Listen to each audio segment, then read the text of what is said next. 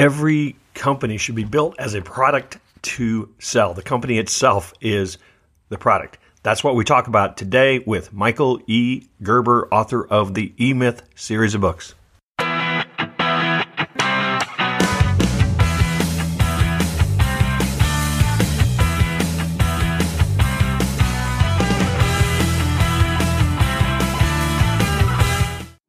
This episode of the Duct Tape Marketing Podcast is sponsored by Magic Jack for Business. You own a small business, you know the phone is your lifeline. Magic Jack for Business is a really cool way to get phone service reliability for a lot less money.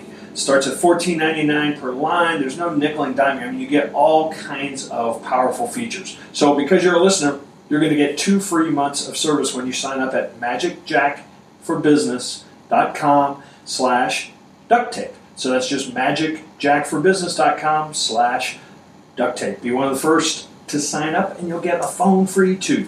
Hello and welcome to another episode of the Duct Tape Marketing Podcast. This is John Jansen. My guest today is Michael E. Gerber. Many of you know him as the author of the wildly popular E-Myth series of books and point of view, including a book we're going to talk about today called Beyond the E-Myth, The Evolution of an Enterprise, from a company of 1 to a company of 1,000. Now, some of you may also know, because I talk about it a lot, the influence that Michael has had on my work, including writing the foreword for my very first book, Duct Tape Marketing. So, Michael, thanks for joining me. Thanks, John. Delighted to talk to you. We haven't talked very much lately. No, it's been a while. In fact, the last time I saw you was a couple years ago in somewhere in Canada, I think Toronto, at a conference. But you're right. I'm still crisscrossing the country as I know you are as well. So hopefully we will rectify that in person. Well, let's do it intentionally rather than accidentally. Well, that's a good concept, isn't it? So we're going to dive into your new book, but there's one of the first things that hit me, and I've been saying this for years. I know you've been saying this for years, but people still don't believe it. And that is that every business is essentially the same. Now, when you tell business owners that, particularly when they are quite certain that nobody does anything like them, you know, what kind of reaction do you get? Well, the same reaction you get, John. Incredulity, meaning they look at me like I don't really get it.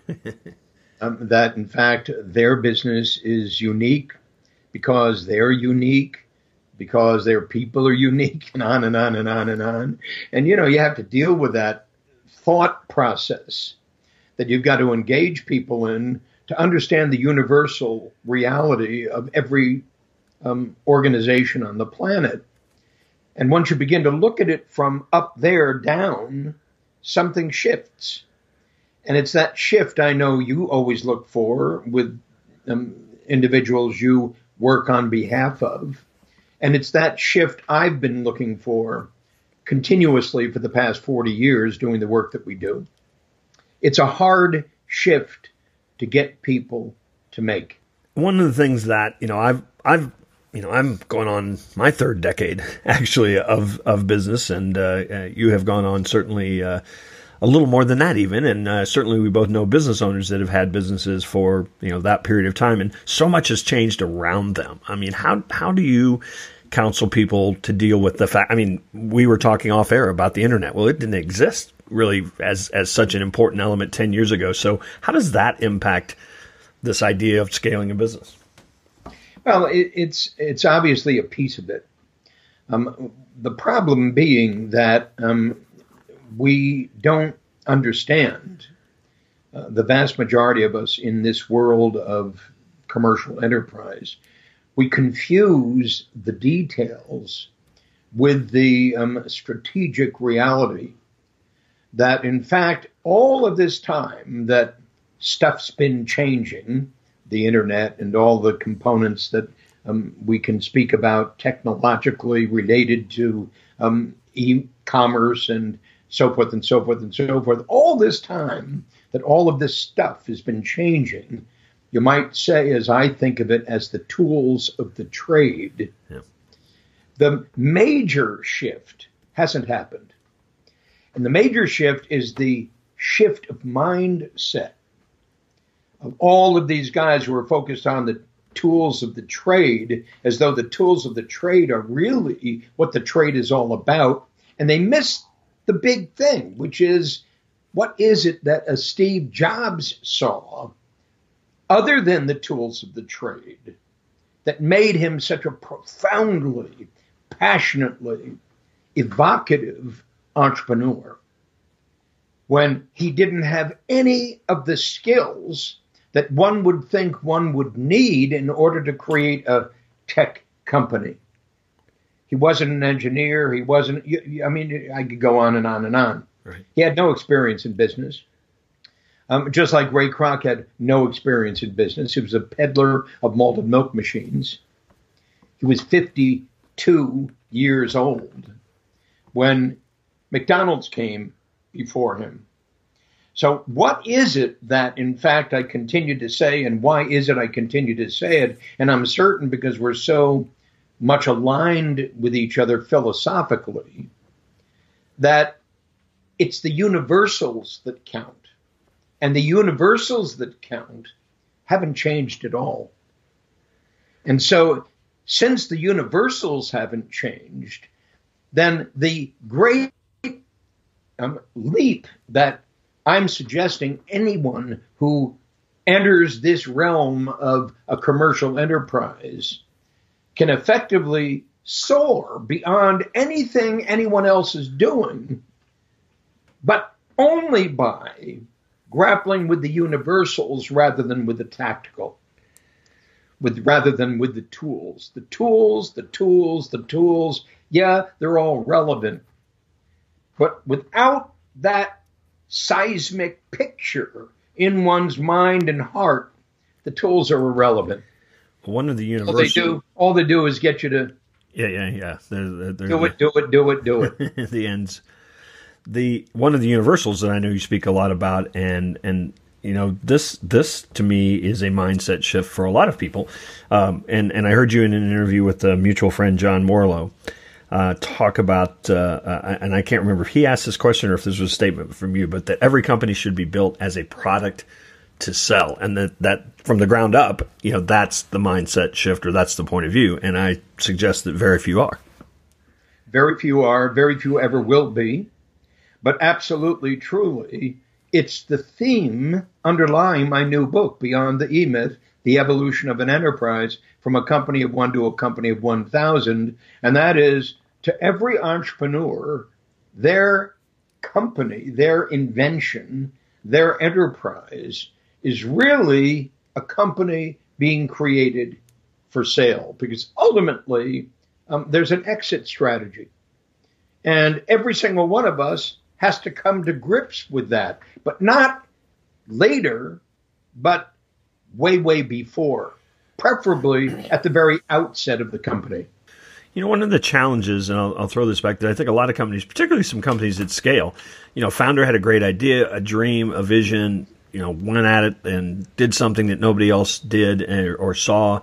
This thing took off. I'll use Google as an example. You know, a couple people that were trying to solve a problem they had created this way to look at the internet in a way that nobody else was. And 15 years later, they've got a billion-dollar, multi-billion-dollar venture that's doing things that I can't imagine they even dreamed were possible. You know, how does, you know, so obviously that's an extreme example, but surely those two founders didn't sit there and say, we're going to build this to sell. Well, you know, it's not a question of whether they did or they didn't. Right. In short, it's irrelevant whether they did or they didn't. I'm essentially saying you must. And so let's forget about Google for the moment. It's obviously a company for sale, continuously a great monster of a company that was born out of the pursuit of something that they couldn't quite articulate until it became a reality and began to emerge into the Google we know today. And I'm essentially saying that let's talk about all the little guys. Let's not talk about Google for the moment. Because anybody could say, yeah, but Michael. Right. Yeah, but nobody really knows what was going on in their head when they started this. But I can absolutely guarantee you it was big. Meaning whatever was going on in their head, it was bigger than a bread box. It was big. It was a movement toward something bordering on the infinite. Just as it was with Steve Jobs, just as it was with Ray Kroc, just as it was with Mary Kay Ash and Mary Kay Cosmetics, just as, in short, it was huge. And so effectively, I'm saying to every little guy, and I don't mean they're little, the guy isn't little, I'm saying their perception of reality is little. And what's absolutely critical at the very beginning of every single one of those companies, and I'm suggesting that every single one of those small, tiny, little companies have to think beyond where they are to engage in this dialectic that we're engaged in order to discover something way beyond their comfort zone. And I'm also suggesting that the vast majority of them never go beyond their comfort zone. And that's why I call them technicians suffering from an entrepreneurial seizure, doing it, a company of one, which effectively is defined as a company which depends upon the owner. Google doesn't depend upon the owner. Nope. Google is Google is Google is Google. Apple doesn't depend upon the owner. Apple is Apple is Apple is Apple. Now, you might say the owner had that prime influence in shaping the direction of the company, as obviously Jobs did, as obviously the Google boys do. But effectively, I'm saying once that's in place, and it can only be in place for just a little bit, but once that's in place, you're in a completely different game. I've been attempting to get every little guy to play a different game. And when I've been successful at doing that, and you know this as well, John, when you've been successful at doing that, everything changes. So let me ask you this. Jobs as we know them today, employment as we know today, I think is going to be very different. It has changed dramatically. Should everyone today start a business, in your opinion? And again, I know halfway a direction you could go with this, that certainly a lot of people aren't built for it. But just from a sort of practical standpoint, is that the path people should take? Yeah, well, I want to awaken the entrepreneur in everyone. Yeah. I have this saying that if we're born in the image of God, and we're told we are, if we're born in the image of God, then we're born to create. And if we're born to create and there is a God, then we're born to create a world fit for God. And we don't know how to do that. So I'm suggesting there's a process that we can engage every single human being on the planet in for the purpose of doing that, creating something that in fact is transformational within his or her own personal community, what I call an economy of one, to go beyond an economy of one to economy of plenty, to in fact have a transformational impact economically, socially, spiritually on their world. And I'm saying that is a primary source of energy for every single person who is deprived of energy, that creative energy that we're talking about. And because they're deprived of it, simply shrink to fit the status quo, shrink to fit small rather than grow, and in the process deprive themselves of experiencing life to the fullest.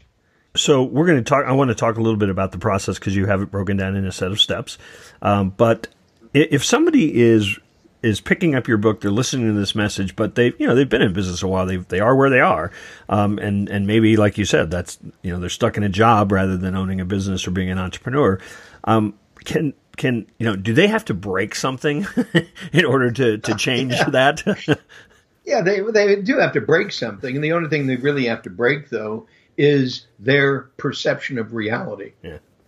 And so understand when I talk about the dream, the vision, the purpose, and the mission, which I think of as the strategic elements of Beyond the E-Myth. The strategic elements are critical, and it's engaging in those strategic elements, the dreamer, the thinker, the storyteller, the leader, what I think of as the entrepreneurial mindset. Not because you own a company, but the entrepreneurial mindset because you own a life. In short, you've been given a gift called a life, which you can do something with, but only if you break free of the status quo thinking that limits and inhibits almost everybody to live solely in what I think of as their comfort zone. Mm-hmm. I'm saying the thing you break is your need to remain comfortable. And that means to shatter everything you might believe by simply beginning with a blank piece of paper and beginner's mind. That's the logic underlying Beyond the E-Myth, a blank piece of paper and beginner's mind. New co rather than old co. We're not here to fix a broken business. No longer. We've let that go several years ago. We're no longer here to fix a broken business. We're here to create a new one. So in Beyond the E-Myth, then, again, most founders, certainly are keepers of the story or of the vision, but they also do everything else in a lot of cases. So, right. So how would you describe the founder's job in a Beyond the E-Myth world? Well, in Beyond the E-Myth, the founder's job is one job and one job only, and it's prepare your company for sale. So from the very beginning of your company called NewCo, now I'm splitting the attention here. One part of me focuses on OldCo. Another part of me focuses on NewCo. I stopped trying to fix OldCo to make it better, and I now devote most of my creative and innovative attention on NewCo to make it what it in fact is being called to become.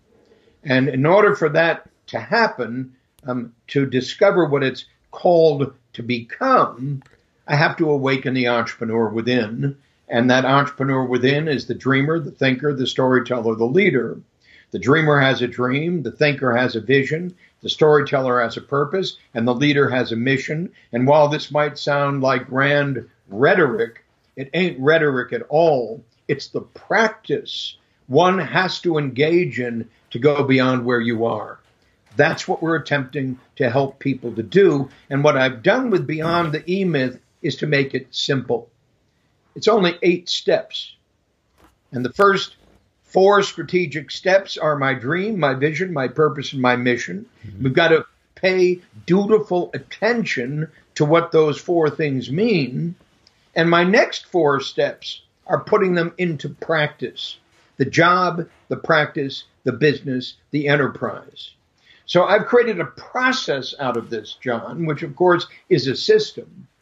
And the minute we begin to work utilizing that process, something significantly different occurs in the mind of the people we're working with.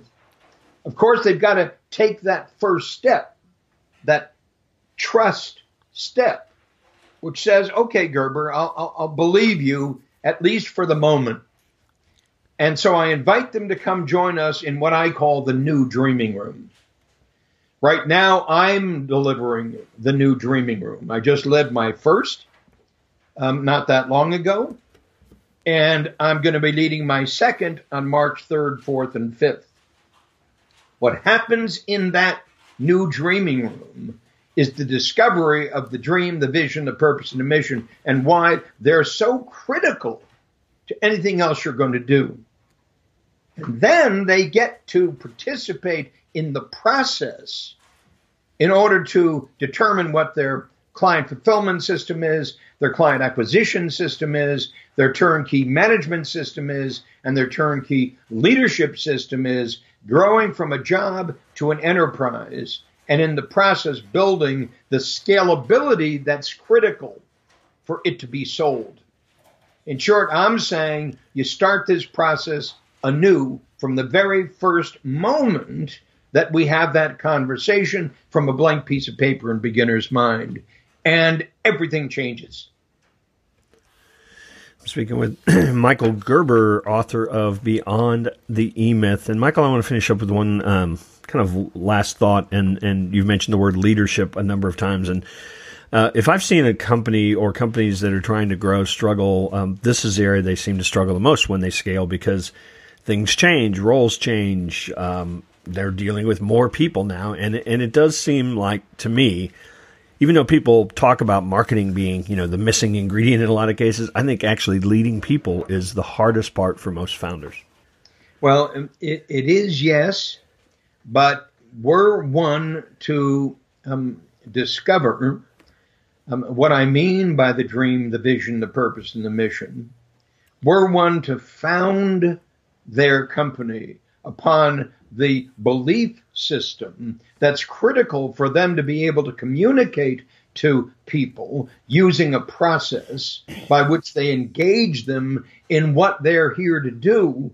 You suddenly have a medium of communication that is non-existent in 99% of all the companies. And that's the leadership's role. And so leadership is, in this case, communication at a strategically important, significant level. It's missing in every small business I've ever walked into. And it's critical that an individual come into relationship with that conversation. I call it the storyteller. The storyteller is absolutely crucial. If the dreamer, the thinker, have done their work to go on to creating a mission that people can engage in. It's interesting listening to you talk about the storyteller, because that's probably the hottest concept in marketing right now, is this idea of telling the public story in a way that engages people. And I think that most people struggle with that if they don't have the internal story. Well, absolutely. If they don't have the internal story, they can't have an external story. If they don't have an external story, they can't have an internal story. So the two are absolutely critical to each other, but not as a device. Right. So understand, John, that's the critical difference. I'm not describing this as a device. Yeah. Meaning if you do this, then you get that. It's not a device at all. It's at the heart of the meaning of an enterprise. I just watched the movie Steve Jobs for the third time.